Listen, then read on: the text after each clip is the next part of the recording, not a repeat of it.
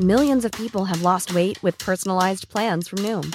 Like Evan, who can't stand salads and still lost 50 pounds. Salads generally for most people are the easy button, right? For me, that wasn't an option.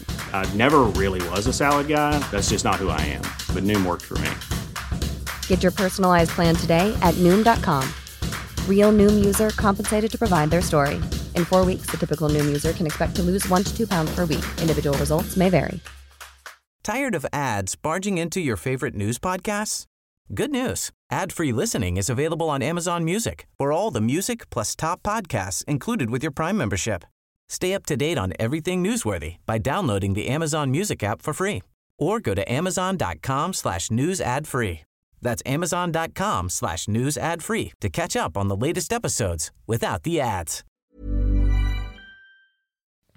You're listening to The Sound of London. This is Londonist Out Loud. I'm N. Quentin Woolf, and can you believe it? It's 2017. How weird is that?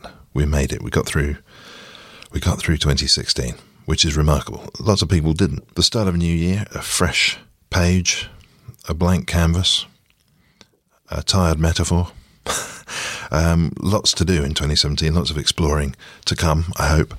But I thought we could start the year with something a little bit out of the ordinary. It's something we haven't really done on the show before. Certainly not. We haven't done a whole show that is a quiz of London, and that's what we're going to do today. Not least because I wanted to take advantage of some of the fantastic books whose authors I've interviewed in the last year. I'm basing today's quiz, and this is, by the way, this is the kind of quiz that you can do with friends or family, if that should take your fancy. Certainly with pen or paper, I reckon, would be a good way to go. But this is a quiz based on 3 books from the last year, and the books are, in no particular order, Curiosity by Henry Elliott and Matt Lloyd Rose, the National Geographic London Book of Lists, that one is by Tim Jepson and Larry Porges. You might remember the interview with Larry a couple of weeks ago. And Everything You Know About London is Wrong by Matt Brown. So the way this is going to work is I'm going to do 3 sections, one from each book, 10 questions from each book. I'll do the questions and then the answers from each one in turn, so you get a chance to catch up. And if you're playing with somebody else, you get to, not like that. If you're playing with somebody else, you get to see who's getting ahead. There's a couple of bonus rounds. I will try to keep the scoring visible because I don't know. Some people don't like the whole competitive points thing, and some people really do. For those who really do, I'm going to make sure that we know how many points each question is worth. It's as simple as that, really. There's a mixture of questions. There's going to be some true or false type things, some which require a precise answer, some which require a little bit of imagination and are not probably guessable, and others which just rely on your general knowledge of London and maybe even your ability to remember previous episodes of the show, because I think we've visited 1 or 2 of these places that we're about to mention.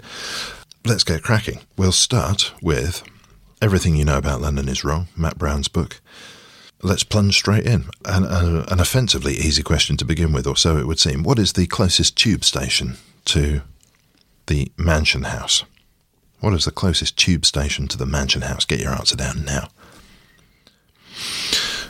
Question number 2. In fact, we'll just have a brief pause here, because all of those people who didn't realise it was going to be a quiz will now be scrambling around for things to write down, or will be negotiating with friends and family members. So just a small pause there while everybody gets themselves sorted out.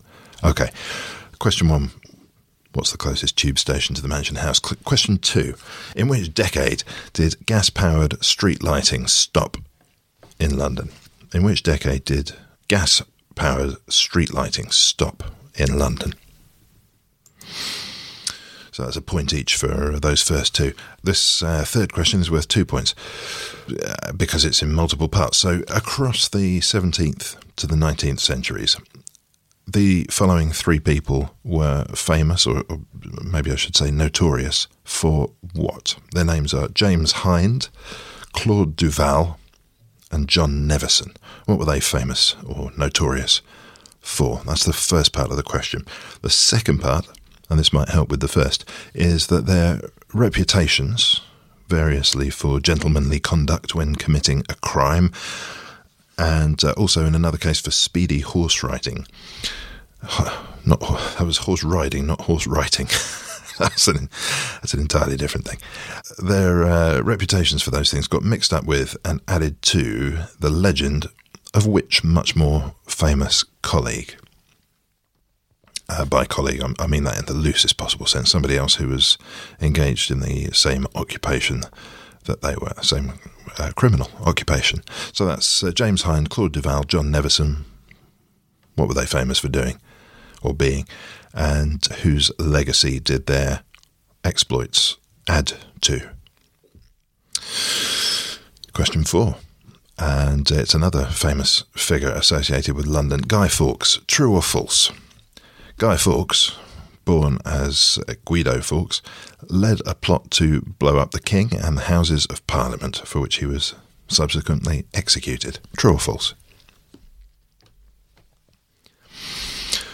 Question number 5. On the top of the Old Bailey, I'm sure you'll picture it in your mind's eye, there is a statue of Lady Justice with her arms outstretched. What's unusual about that particular representation of Lady Justice? What have we got up to? 1, 2, 3, 4, 5, 6. Number 6. And this one's about the Tower of London. And the question is, have more people escaped from or been executed in the Tower of London? Have more people escaped from or been executed in the Tower of London? Another London building, the Shard. Now, the Shard is the tallest building in the UK. I think it's still the tallest building in Europe. But it's only the 10th tallest structure in the UK. We would define a building as something with floors, I guess, something that you could walk around inside. And the Shard is only the 10th tallest structure in the UK.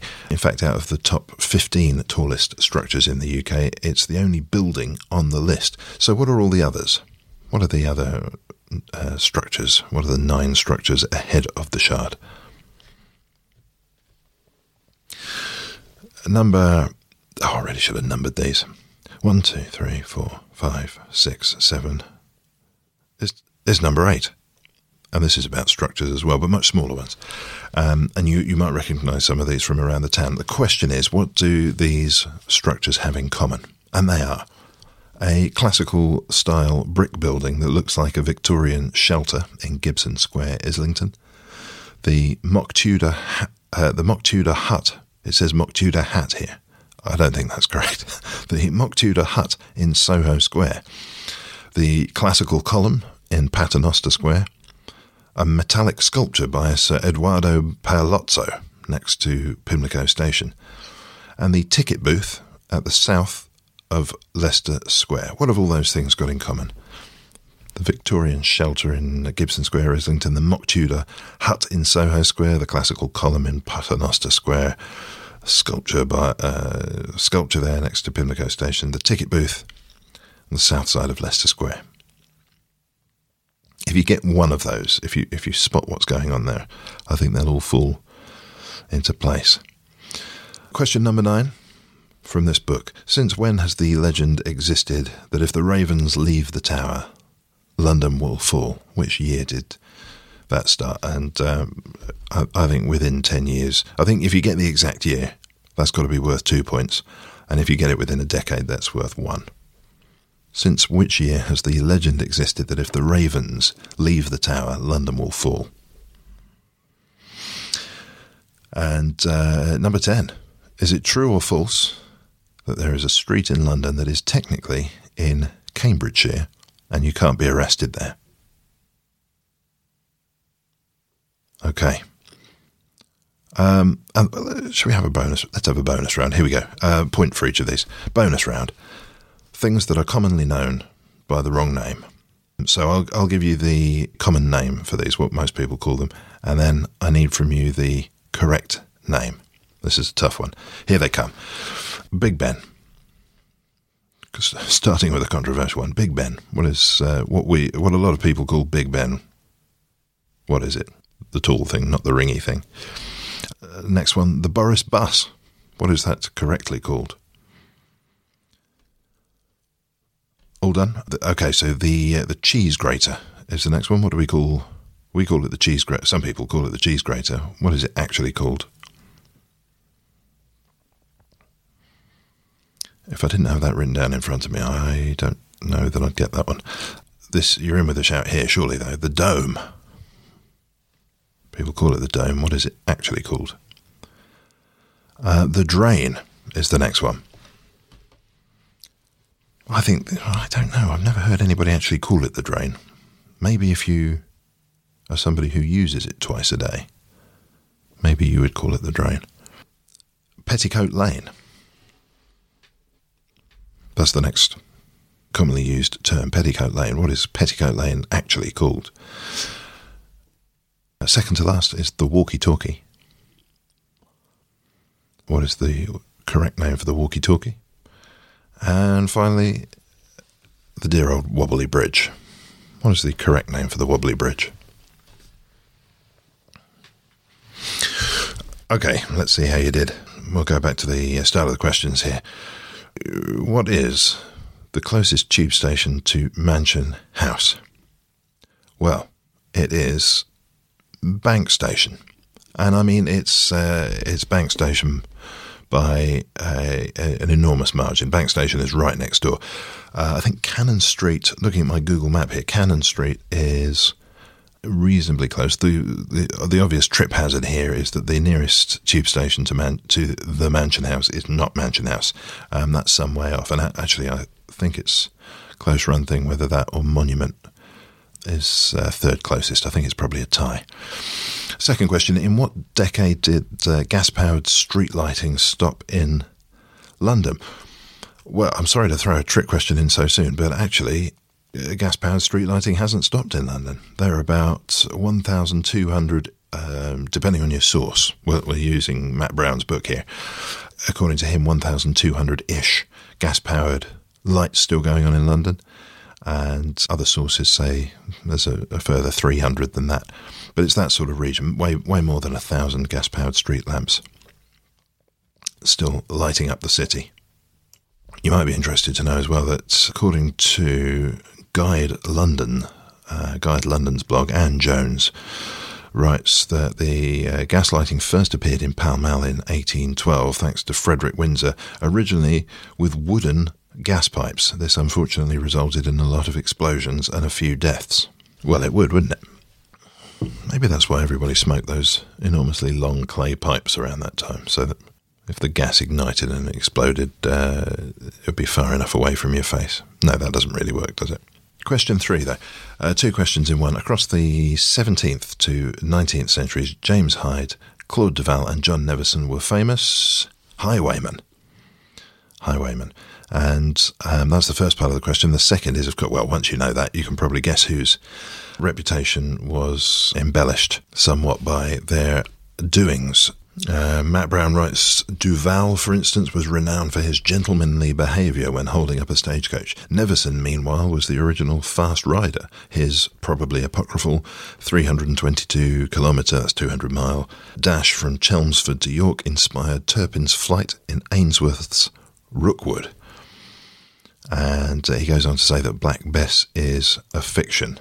He was quite a horse thief, was Dick Turpin. And there's no contemporaneous suggestion that he stuck with one horse. Another famous figure associated with London, Guy Fawkes.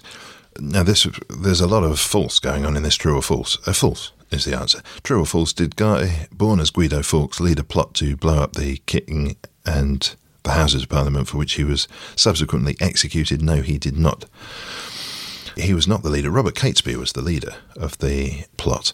Guy Fawkes was born as Guy Fawkes. He changed his name to Guido. The 80 Years' War, he changed his name. It was a nickname, Guido, that he used in the 80 Years' War. So they had a go at the Houses of Parliament, messed it up, got caught. Robert Catesby and several others were killed in a gunfight with authorities in Staffordshire. Another plotter died from illness in the Tower of London before he could stand trial. But if you thought we were on safe ground with Guy Fawkes being executed, well, technically, no, he wasn't. He was put in the scaffold ready to be hanged, and then he jumped off. He leapt from the gallows, breaking his neck and sparing himself the excruciating fate that the law had set out for him. So, in short, he wasn't executed. He actually committed suicide. What is unusual about the statue of Lady Justice on top of the dome of the Old Bailey? Well, Justice is usually represented as blind, but in the case of the figure up there, she's not blind. Quite often they'll put a piece of material around her eyes to prevent her from being able to see. But in this case, the sculptor has looked back to antiquity when representations of Justice did not have their eyes covered. So that's the case with this one. She's got her sword and her scales, but her eyes are wide open. The next question was, have more people... what number are we at? I should be giving you numbers here, should I? 1, 2, 3, 4, 5. We're on question 6. Have more people escaped from or been executed in the Tower of London? Well, Matt Brown has it down at about one a generation escaping from the tower. At least 37 prisoners have absconded from the tower over the centuries, he writes. And that's far more than the number who have been executed within. We've got the number of executions at 21 known executions. And by the way, most of those happened in the 20th century. There are 11 spies who were shot by firing squad within the grounds of the fortress. If you fancy flicking back a few episodes, we did an interview a couple of years back with one of the beefeaters at the tower. Very illuminating. And of course, somebody who knows everything there is to know about their subject. All 21 known executions, well, I won't bother you with all of them, but some names that jump out from the list here: Anne Boleyn, Catherine Howard, Jane Boleyn. Oh, things not looking good for the Boleyn family there. Lady Jane Grey. Well, this is interesting. Corporal Samuel Macpherson, shot for desertion in 1743. Corporal Malcolm Macpherson, shot for desertion in 1743. I'd quite like to know more about that. Private Farquhar Shaw. I'm only going to get into trouble if I try reading that correctly. Guess what? Shot for desertion in 1743. And then rather a lot of people with German and Dutch-sounding names shot around the times of the First and Second World Wars. By way of a parting anecdote, the roll call of prisoners at the Tower of London includes Ronnie and Reggie Kray. They were kept at the Tower. And there's a question that Matt leaves his chapter on this subject with, and I'm not going to give you the answer to this because I would strongly urge you to rush out and get hold of a copy of his book, so I'll tease this one instead. He says, who are the only two people to be imprisoned in the Tower of London who also performed at the Royal Albert Hall? ... To be continued. Not to be continued. You need to go and look it up. Let's get on with the Shard. Okay, so the Shard is the 10th tallest structure in the UK. What are all the others? They are communications masts and big pointy structures. Most of them not freestanding, most of them needing what looks to me like high tensile wires to keep them up. Anyway, they're communications masts. What do the following structures have in common? This is question number 8. What do the following structures have in common? And they're all these huts and shelters and the Tudor hut in Soho Square. What are all of these? They are all, including the ticket booth at the south side of Leicester Square, they are all ventilation shafts for various things, for the underground, for electrical, what do you call them? Equipment rooms. Sure, they're not called that. Anyway, rooms with electrics that need ventilation, and they've all been designed, these particular ones, in clever ways to make them fit into the landscape above. Question 9. Since when has the legend existed that if the ravens leave the tower, London will fall? I couldn't believe this when I read it. What was your guess? Did you get it within 10 years, I wonder? It was 19, which is already a surprise to me. I'd have thought it was like the 17s or the 18s or something, but no, it was 1944. That's the earliest recorded mention of the legend. 1944, when wartime privations had seen the number of ravens dwindle to a solitary bird. As author Bora Sachs, that is a fantastic name, opines in his scholarly paper on the subject, it is an invented tradition designed to give an impression of continuity with the past. And Sachs researched the topic extensively and could find no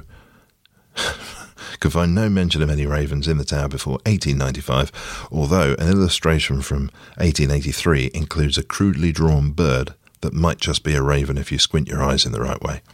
And you know what I really like is that somebody's spent probably years of studying in a scholarly fashion this kind of made-up thing. Next question, number 10, I think. Yes, number 10. Is it true or false that there is a street in London that is technically in Cambridgeshire and you can't be arrested there? By Jove, we've had somebody on the show asserting this, and it is false.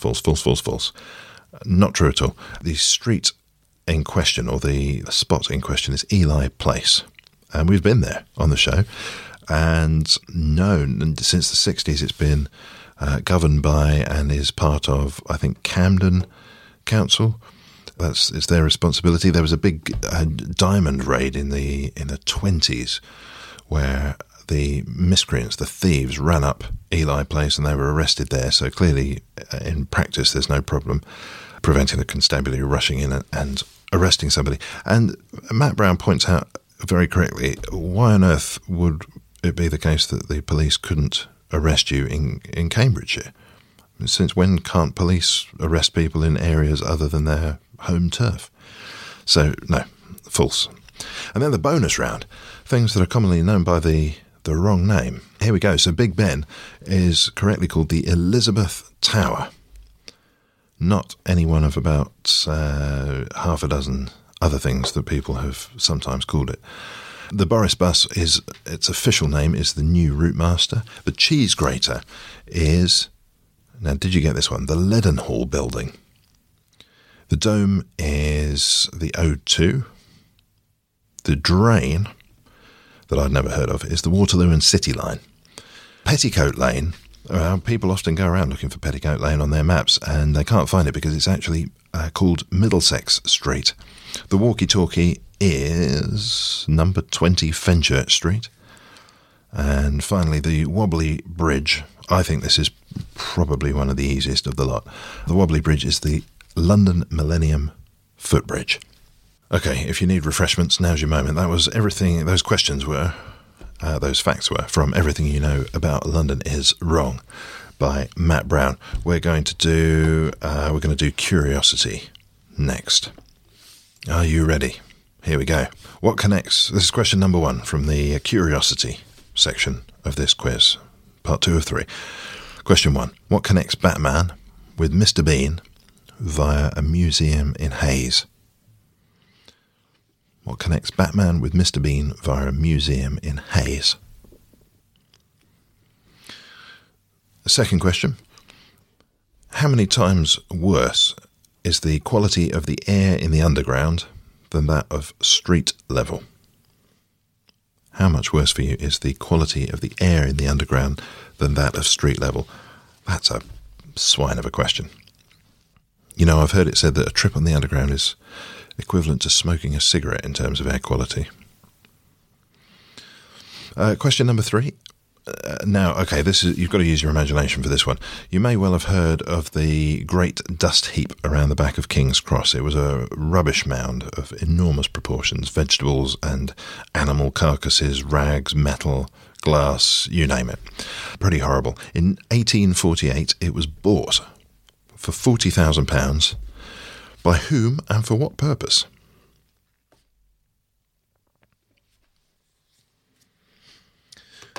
On to question number 4. And we'd have to have a couple of underground questions here, wouldn't we? Otherwise, this quiz would be incomplete. We all know very well that Harry Beck designed his schematic tube map, the one that we use today. Less well known is that there's a faded copy of his map in Finchley Central Station. But the question here is, in what year did he design his tube map? What year was the Harry Beck tube map designed. And I think, in keeping with earlier on, we'll give 2 points for if you get the right year and 1 point if you're in the within a decade. And in fact, this is the perfect moment for a Tunnelling Machines bonus round. You almost certainly know that there are 8 boring machines working on Crossrail at the moment. Can you name them? And you'll get a point for every one you get right.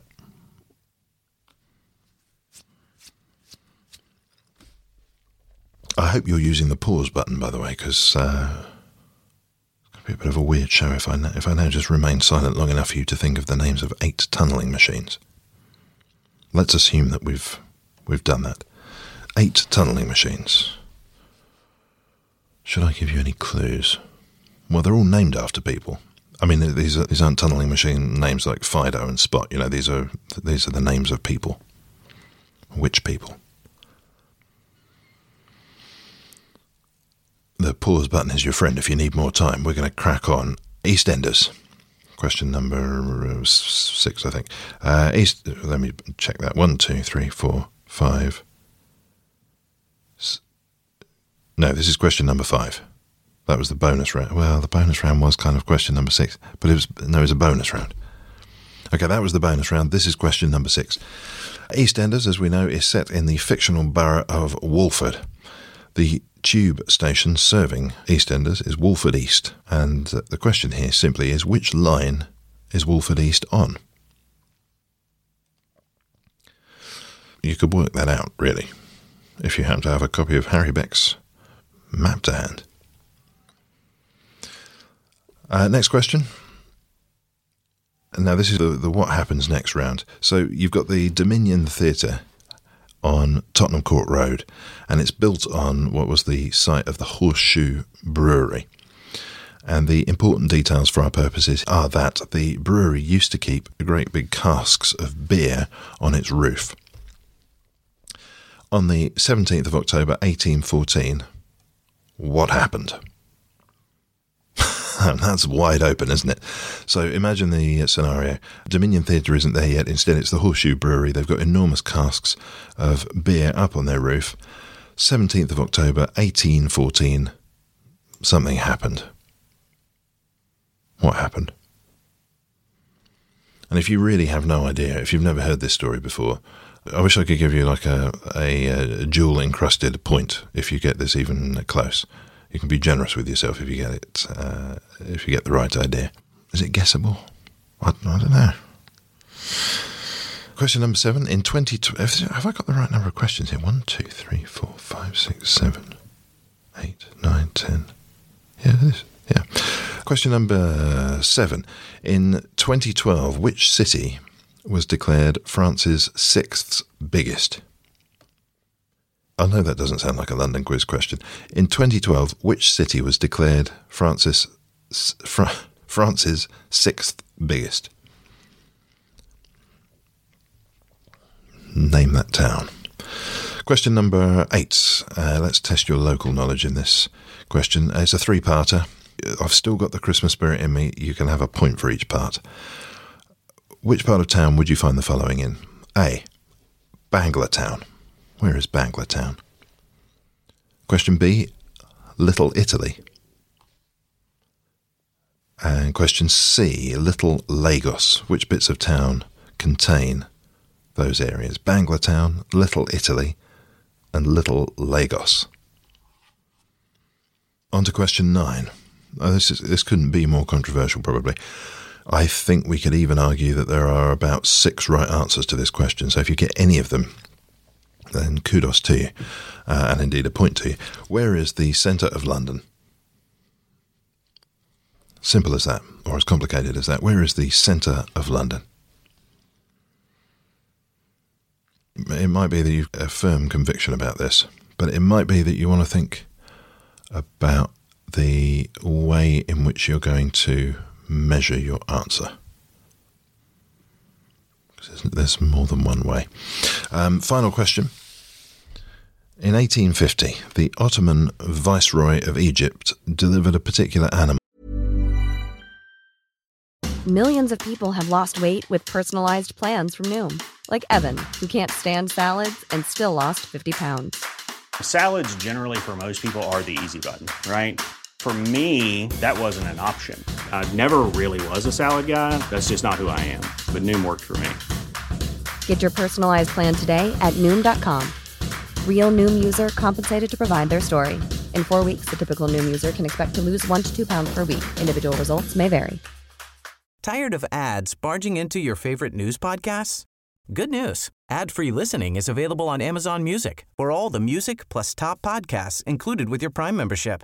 Stay up to date on everything newsworthy by downloading the Amazon Music app for free or go to amazon.com/news ad free. That's amazon.com/news ad free to catch up on the latest episodes without the ads. Hey, I'm Ryan Reynolds. At Mint Mobile, we like to do the opposite of what Big Wireless does. They charge you a lot, we charge you a little. So naturally, when they announced they'd be raising their prices due to inflation, we decided to deflate our prices due to not hating you.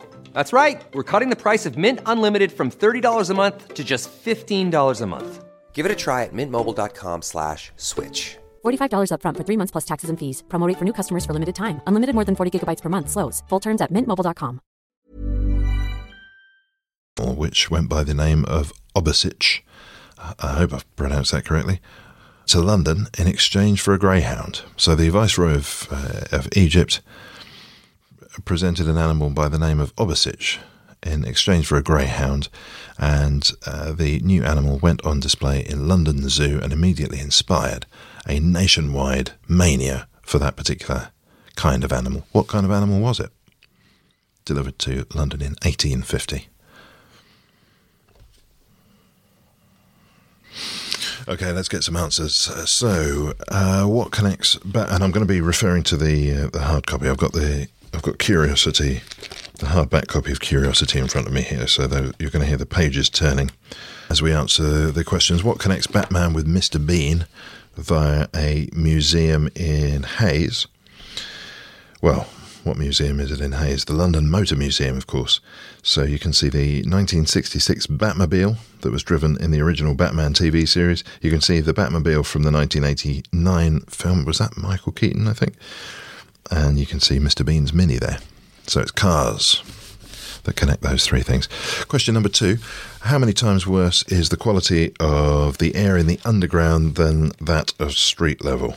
If you ever have to use the tube, you're not going to like the answer. 73 times worse than at street level.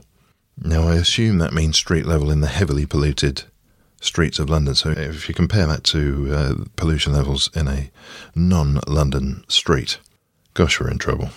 And that's nitrogen dioxide pollution. Sounds tasty. Question number 3. This is the one about the Great Dust Heap. Now, this is fascinating, this one. So the question was, who bought this enormous pile of filth and detritus for £40,000 in 1848? And that must have been a huge amount of money.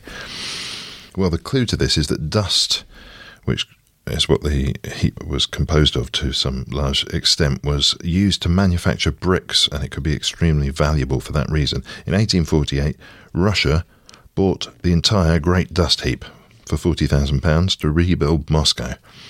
Today there are companies performing similarly alchemical feats with refuse. London Waste operates across 7 North London boroughs. Any rubbish that can't be reused or recycled is either burned, converted into electricity and pumped back into the national grid, or converted into peat-free compost. I didn't know that. So it was the Russians that had it. Question number 4. We all know about Harry Beck's schematic tube map. What year did that get designed? If your answer was within 10 years of 1931, you can award yourself a point. If it was 1931, that's a fat 2 points for you.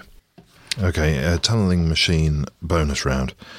The Crossrail boring machines are all named after famous women around town. And you can tell it's relatively contemporary because of one of the last ones in this list. But they are named after Ada Lovelace, Phyllis. They take their first names. So we've got Ada, Phyllis, etc. So Ada Lovelace, Phyllis Pearsall, Elizabeth, after Elizabeth I, Victoria, obviously the monarch, Mary Brunel, Sophia Brunel, Jessica Ennis Hill, and Ellie Simmons. So there we go. Those are the people after whom the boring machines were named. EastEnders, Walford East. Well, it's on the District line. Actually, there was something interesting on that same page that I meant to share with you. Actually, a couple of fascinating things. Get this. The highest subterranean site in London is West Ashfield Underground Station, which, of course, you and I have never heard of, because it's several stories above street level in Ashfield House, which is a Transport for London building in West Kensington. To prepare their staff to work on the network, TfL have created a detailed replica of a District line tube station inside an office block. The platform can be made to vibrate, and a fan simulates the gust from an approaching train. Isn't that amazing? So there we go. District line was the answer. Next one, the Dominion. Okay, so this was the what happened next question. We've got the casks of ale on the roof of the Horseshoe Brewery. What happened next? Well, it involved people perishing, actually. People died on the 17th of October 1814. Its vast rooftop vats burst, sending a lethal wave of beer through the streets. This dark tide, 1.5 million litres, devastated the surrounding slum and cost at least 8 lives. The Holborn Whippet on Sicilian Avenue serves a specially brewed memorial porter each year on the anniversary of the accident. It's one of those weird ones that sounds like it should be funny and it's just really not. In 2012, which city was declared France's 6th biggest? Well, a point to you if you spotted what was going on with this question. 2012, London was declared France's 6th biggest city, with a French population bigger than that of Bordeaux.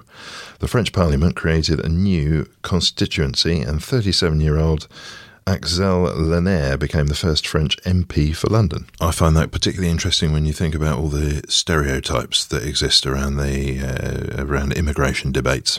Local knowledge: Banglatown, Little Italy, Little Lagos. Where the devil are they? Well, until the 1960s, Clerkenwell was known as Little Italy and was home to a lively population of street entertainers, knife grinders, ice cream sellers and musicians. The Italian Church of St. Peter's on Clerkenwell Road still hosts a procession of Our Lady of Mount Carmel on the third Sunday in July. And that's been an annual tradition since 1883. There's a thriving Nigerian community in Peckham, which is sometimes called Yoruba Town or Little Lagos because of its rows of Nigerian shops and restaurants selling moi moi, jollof rice, and a thing called Agho Jedi. Are we sure about that? It's a herbal defence against dysentery and impotence. It makes your lightsaber stand to attention. And finally, Banglatown. Well, Banglatown is down the bottom end of Brick Lane, of course. If you have a look down there, you can see a building that has, in its lifetime, been a church and a synagogue and a mosque. Onto the controversial stuff, the centre of London. This is the definition of a vexed question. I'm looking at a map here of the centre of town. You could have said centre point. That would be the iconic structure there. You could have had the gravitational centre. I know Matt Brown's tried this experiment himself, cutting out the shape of London and balancing the resulting piece of paper on a pin and seeing what the centre of gravity is. You could have had the pole of inaccessibility. Oh, by the way, I should be telling you where these places are, shouldn't I? The centre of gravity gives you Greek House, part of the Tanswell estate in Southwark. You could have had the pole of inaccessibility, which is basically the place furthest from all the edges, furthest from the circumference. That gives you Tyler's Court off Wardour Street. You could have had the benchmark. What is the benchmark? In May 2014, the estate agent Knight Frank revealed a new geographical centroid, the Bullseye of the Bullseye, a pavement bench on Victoria Embankment opposite the King's College Strand campus. In fact, the bench is the centre of an arbitrary area enclosed by what Knight Frank defines as London's inner ring road. So somehow it sounds like they've just made up their own centre there. The Millenarium stand on the small traffic island on the south side of Trafalgar Square next to the bronze equestrian statue of Charles I, and you will be standing at the centre of London, from which all mileages to the city are measured. Or you could have had the weighted centroid. Adam Dennett, a researcher at UCL's Centre of Advanced Spatial Awareness, has used London's population distribution to produce a population-weighted centroid, which lies in the Shell Centre next to the Hungerford Bridge. And then there's a silly one over by Mudchute, where Dr. John Dee felt that was the spiritual centre of London. Well, I'm looking at the distribution here. Numbers 1 through 6 are all within quite a short distance of each other. The omphalos of Dr. John Dee is way out on its own, so I'm going to discount that one. So if you had anywhere between Centrepoint and Southwark, you're in with a shout. And finally, the animal which was delivered to London in 1850, and the country went crazy for this kind of animal. They went mad for hippos. It was hippomania. And that brings us to the end of our second section. Okay, we're on to the third and final round now. How are you doing?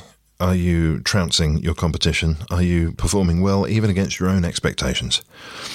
Let's see how this final round goes. We're now into the National Geographic London Book of Lists. That was Curiosity that we've just been indulging our curiosity in. Curiosity by Henry Elliott and Matt Lloyd Rose. We're into now the final round, the third round, and the book supporting this round is National Geographic London Book of Lists by Tim Jepson and Larry Porges. And I should say, by the way, that if anything I've said in this recording has seemed in any way inaccurate to you, then it is in order entirely the fault of either the authors, their publishers, any deity that you happen to believe in, or maybe the Russians have hacked my mouth and are making me say facts that are not true. But it's definitely not my fault. I can be completely sure of that.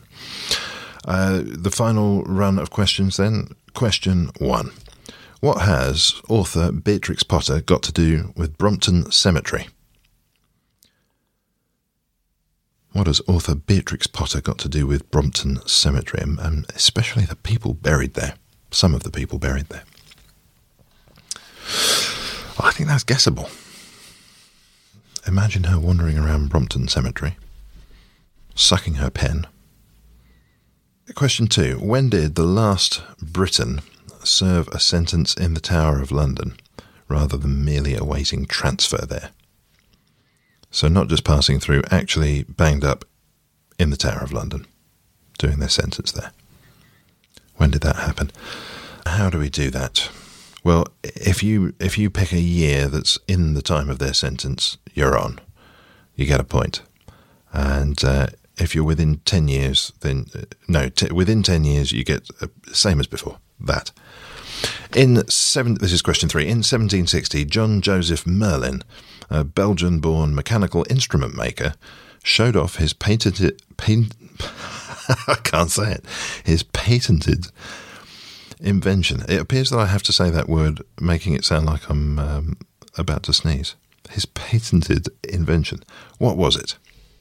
1760. John Joseph Merlin, a Belgian-born mechanical instrument maker, showed off his, invention. What was it? And I'll give you a clue. If he was, I hope he wasn't on a hill at the time, because that would have caused him trouble. Any kind of incline would have affected things for him. Question number 4. We know the dates 1914 to 1918 for very specific historical reasons, but those two dates also mark landmarks in the development of the bus service in London. In 1914, something stopped, and in 1918, something else started. What were those things? I think it's a point for each, isn't it? So the London bus service, 1914, some aspect of London buses ceased to be, and in 1918 a new thing to do with buses and the bus network was brought in. What were those things? Question number 1, 2, 3, 4, 5. We all know that black cabs are known as Hackney carriages, but Hackney doesn't refer, so this book has said, Hackney does not refer to the district in East London, but what does it refer to? And there's a slight clue, and it is a slight clue, in the fact that Hackney carriages were first documented as being used in 1605. Isn't that incredible? So black cabs are known as hackney carriages, but if Hackney does not refer to the place Hackney, what does it refer to?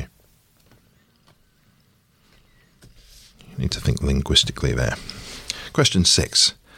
And we've already had a question about the tallest building in London. Here's another one. This is a question about the former tallest building. I could have asked you a question actually about the tallest building between 1710 and 1962, but that is a hotly contested question, and I'll explain more shortly. But anyway, that game was over in 1962 when a new structure appeared to claim the crown of tallest building in London.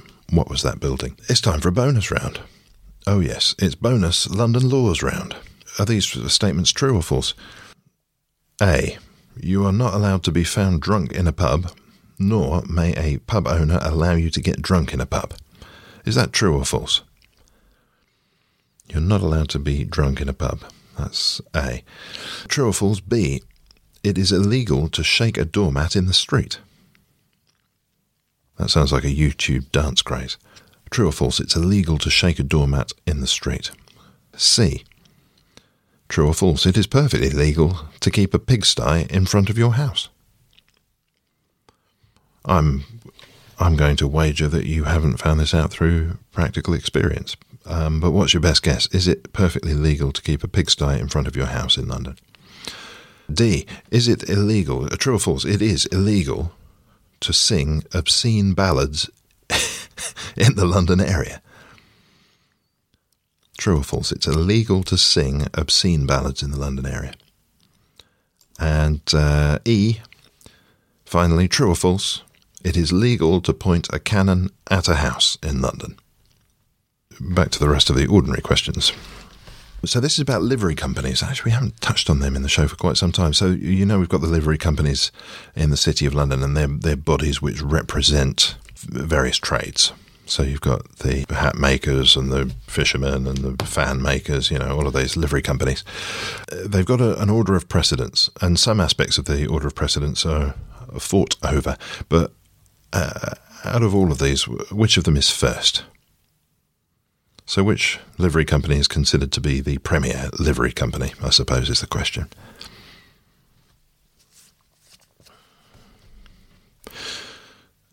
Question 8, London Bridge. So, you might know the story here. The London Bridge, before the one we're currently enjoying, was built, and it was opened in 1831. It stayed in place until 1967. Where is it now? So that's the last version of London Bridge. Built in 1831, gone in 1967. Where's it gone? Question 9. One place links all of the following things. So, it's an establishment that was responsible for embalming psychoanalyst Sigmund Freud and British Prime Minister Clement Attlee. It installed in 1898 the first escalator in the country, and A.A. Milne bought the famous teddy bear Winnie in 1921. Which establishment are we talking about?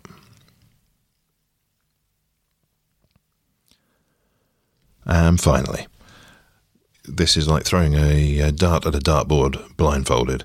Buckingham Palace has how many rooms? How many rooms in Buckingham Palace? I think if you get it within 10, you're in for a point. If you get it spot on, then you'll get 2. Well, I enjoyed those ones. I've got the London Book of Lists in front of me right now. I'm flicking through to find out about Beatrix Potter. So her connection with Brompton Cemetery, well, it's about the people who are buried there. So you'll recognise names like Fanny Brawne, John Keats' muse, of course, Henry Cole, who founded the Victoria and Albert Museum, Emmeline Pankhurst, of course. But as soon as you hear these other ones, you'll start to realise why it's connected with Beatrix Potter, because 6 of the most visited headstones are those of Messrs. Nutkins, McGregor, Todd, Jeremiah Fisher, Tommy Brock, and Peter Rabbett. And I think we know what was done with those ideas as Beatrix Potter spotted those excellent names. When did the last Briton serve a sentence in the Tower of London, rather than merely awaiting transfer? Perhaps more recently than you think. 1933 was the year, and the chap in question was Norman Bailey Stewart, known as the Officer in the Tower, and he was the last Briton there, convicted in 1933 of selling military secrets to Germany and sentenced to 140 years, but was released in 1937. And we complain today that people only serve a small part of their sentence. 1760, this is possibly my favourite question of today's quiz, for the mental image it conjures. In 1760, John Joseph Merlin, a Berlin-born mechanical instrument maker, showed off his patented invention, and it was a pair of roller skates. Yes, he showed off his wheeled boots at a party at Carlisle House in Soho Square. Unfortunately, whatever follows is going to be fantastic. Unfortunately, he had not mastered the ability to turn or brake. He also overreached by attempting to play a violin at the same time as he demonstrated his invention. He careened through his host's ballroom before crashing into a mirror, severely wounding himself in the process.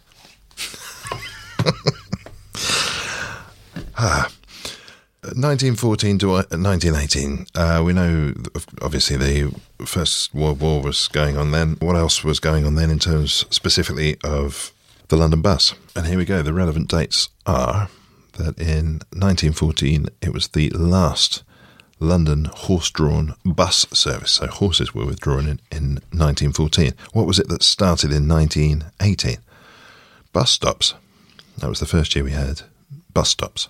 Staying with transport, black cabs are called hackney carriages. What does hackney refer to? It's not the area. It is Hackney. I'm mangling the pronunciation. But Hackney means an ambling horse.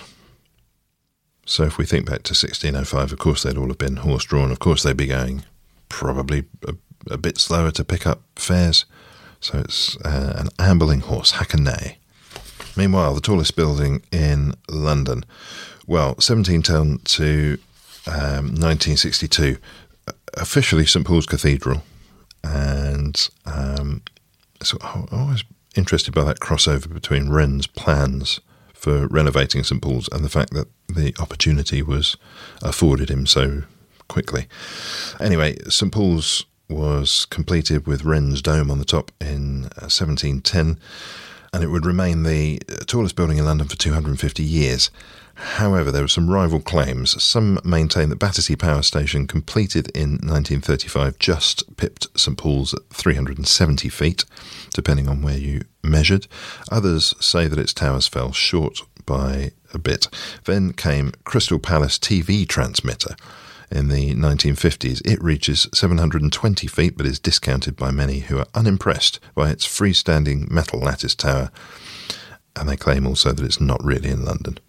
But it is. But bonus laws, what are you allowed and not allowed to do? So here are London laws still on the books, and these are all from the Metropolitan Police Act of 1839, which has never been repealed and is wonderful. So here's what you're not allowed to do. It's a civic offence to do the following: to roll any cask, tub, hoop or wheel on any footway, except for the purpose of loading or unloading any cart or carriage. So stop rolling tubs, hoops or wheels, you people. Next, you may not fly a kite on a public thoroughfare, slide on ice or snow, build bonfires, set off fireworks, ring doorbells without a lawful excuse, or willfully extinguish the light of any lamp. Well, fair enough. Oh, here's one that concerns us. You are not allowed to be found drunk in a pub. More accurately, it's illegal for a pub owner to allow you to get drunk in a pub. If these laws were ever to be acted on, I think that's every single Londoner already in prison, just based on those that we've done. It's illegal to fire a cannon or other firearm of greater calibre than a common fowling piece. Not that common, within 300 yards of a dwelling house. And in case you wondered, it's also, this is the text saying this, not me, and in case you wondered, it's also not okay to point your cannon at a dwelling house from within 300 yards. What about the doormat in the street? No. Well, there's a caveat here. It's illegal to beat or shake any carpet, rug or mat in any street, but it is permitted to shake a doormat as long as you do it before 8 a.m. What about the pigsty? It is fine to keep a pigsty in front of your house if it is duly hidden. If it is not duly hidden, it's illegal. But hidden is fine. So you can't shake your doormat, but you can have a hidden pigsty. And what about obscene ballads? Well, as you may have guessed from the tone of these laws so far, you may not sing any profane, indecent or obscene song or ballad, or write or draw any indecent or obscene word, figure or representation. That's an end to it. And just for good measure, you're not allowed to clean your privy between the hours of 6 and midnight, and you better not blow any horns or use any other noisy instrument unless you're a guardsman or a postman. What business do postmen have playing noisy instruments? Has your postman ever played a noisy instrument? Unless the doorbell is considered a noisy instrument. Anyway, the livery companies in the City of London, which is the first among the livery companies, it's the Mercers. Well, of course it is. Originally purveyors of fine fabrics, the company gradually came to represent general merchants. The term mercer derives from the Latin for merchandise. Since they rank first in the order of precedence, the Mercers have the right to call themselves the premier livery company. In descending order, by the way, the rest of them, the other livery companies, the grocers, the drapers, fishmongers, goldsmiths, skinners, merchant tailors, haberdashers, salters, ironmongers, vintners and cloth workers. A lot of cloth-related stuff going on in there. Surprising amount. London Bridge, before this one, opened in 1831, stayed there until 1967. Where is it now? Sold in 1968 to a Missourian oil and chainsaw entrepreneur, Robert P. McCulloch, for just shy of $2.5 million, and it wound up in Lake Havasu City, Arizona. So 1 point to you if you got Arizona, 2 points if you got Lake Havasu City, no points at all if you got a grid reference for it. That's just showing off. The place linking all of the details that we mentioned there, Sigmund Freud and Clement Attlee being embalmed there, it having the first escalator, and A.A. Milne buying his teddy bear there, Winnie, in 1921. We're talking about Harrods. Of course we are. And finally, a place with many rooms, Buckingham Palace. How many rooms does it have? Well, curious fact, the palace has 775 rooms, including 19 staterooms, 52 royal and guest bedrooms, 78 bathrooms, 92 offices, 188 staff bedrooms. Here's the curious bit of the curious fact. The monarch lives in a suite of 12 rooms on the palace's north side. So that's only 12 rooms out of 775 used to live in. If this spare room tax, is the spare room tax happening?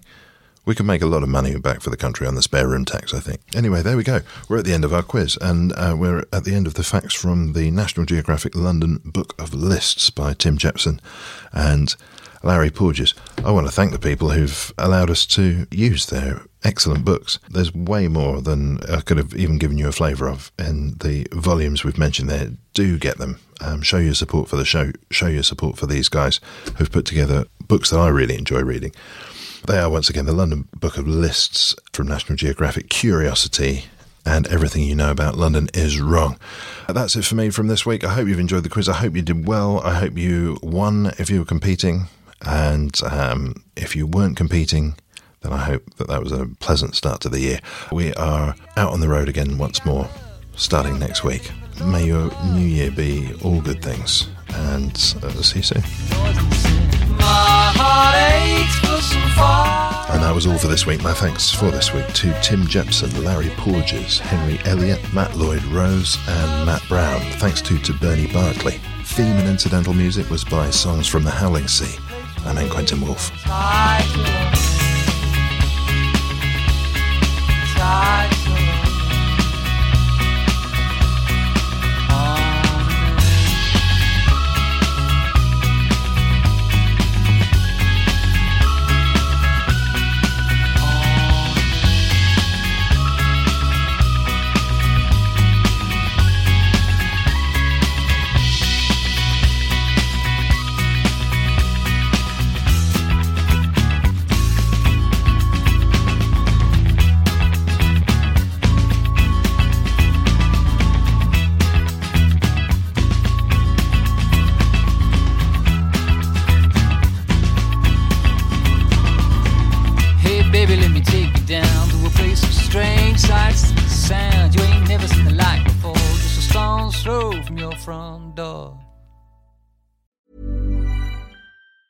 Tired of ads barging into your favorite news podcasts?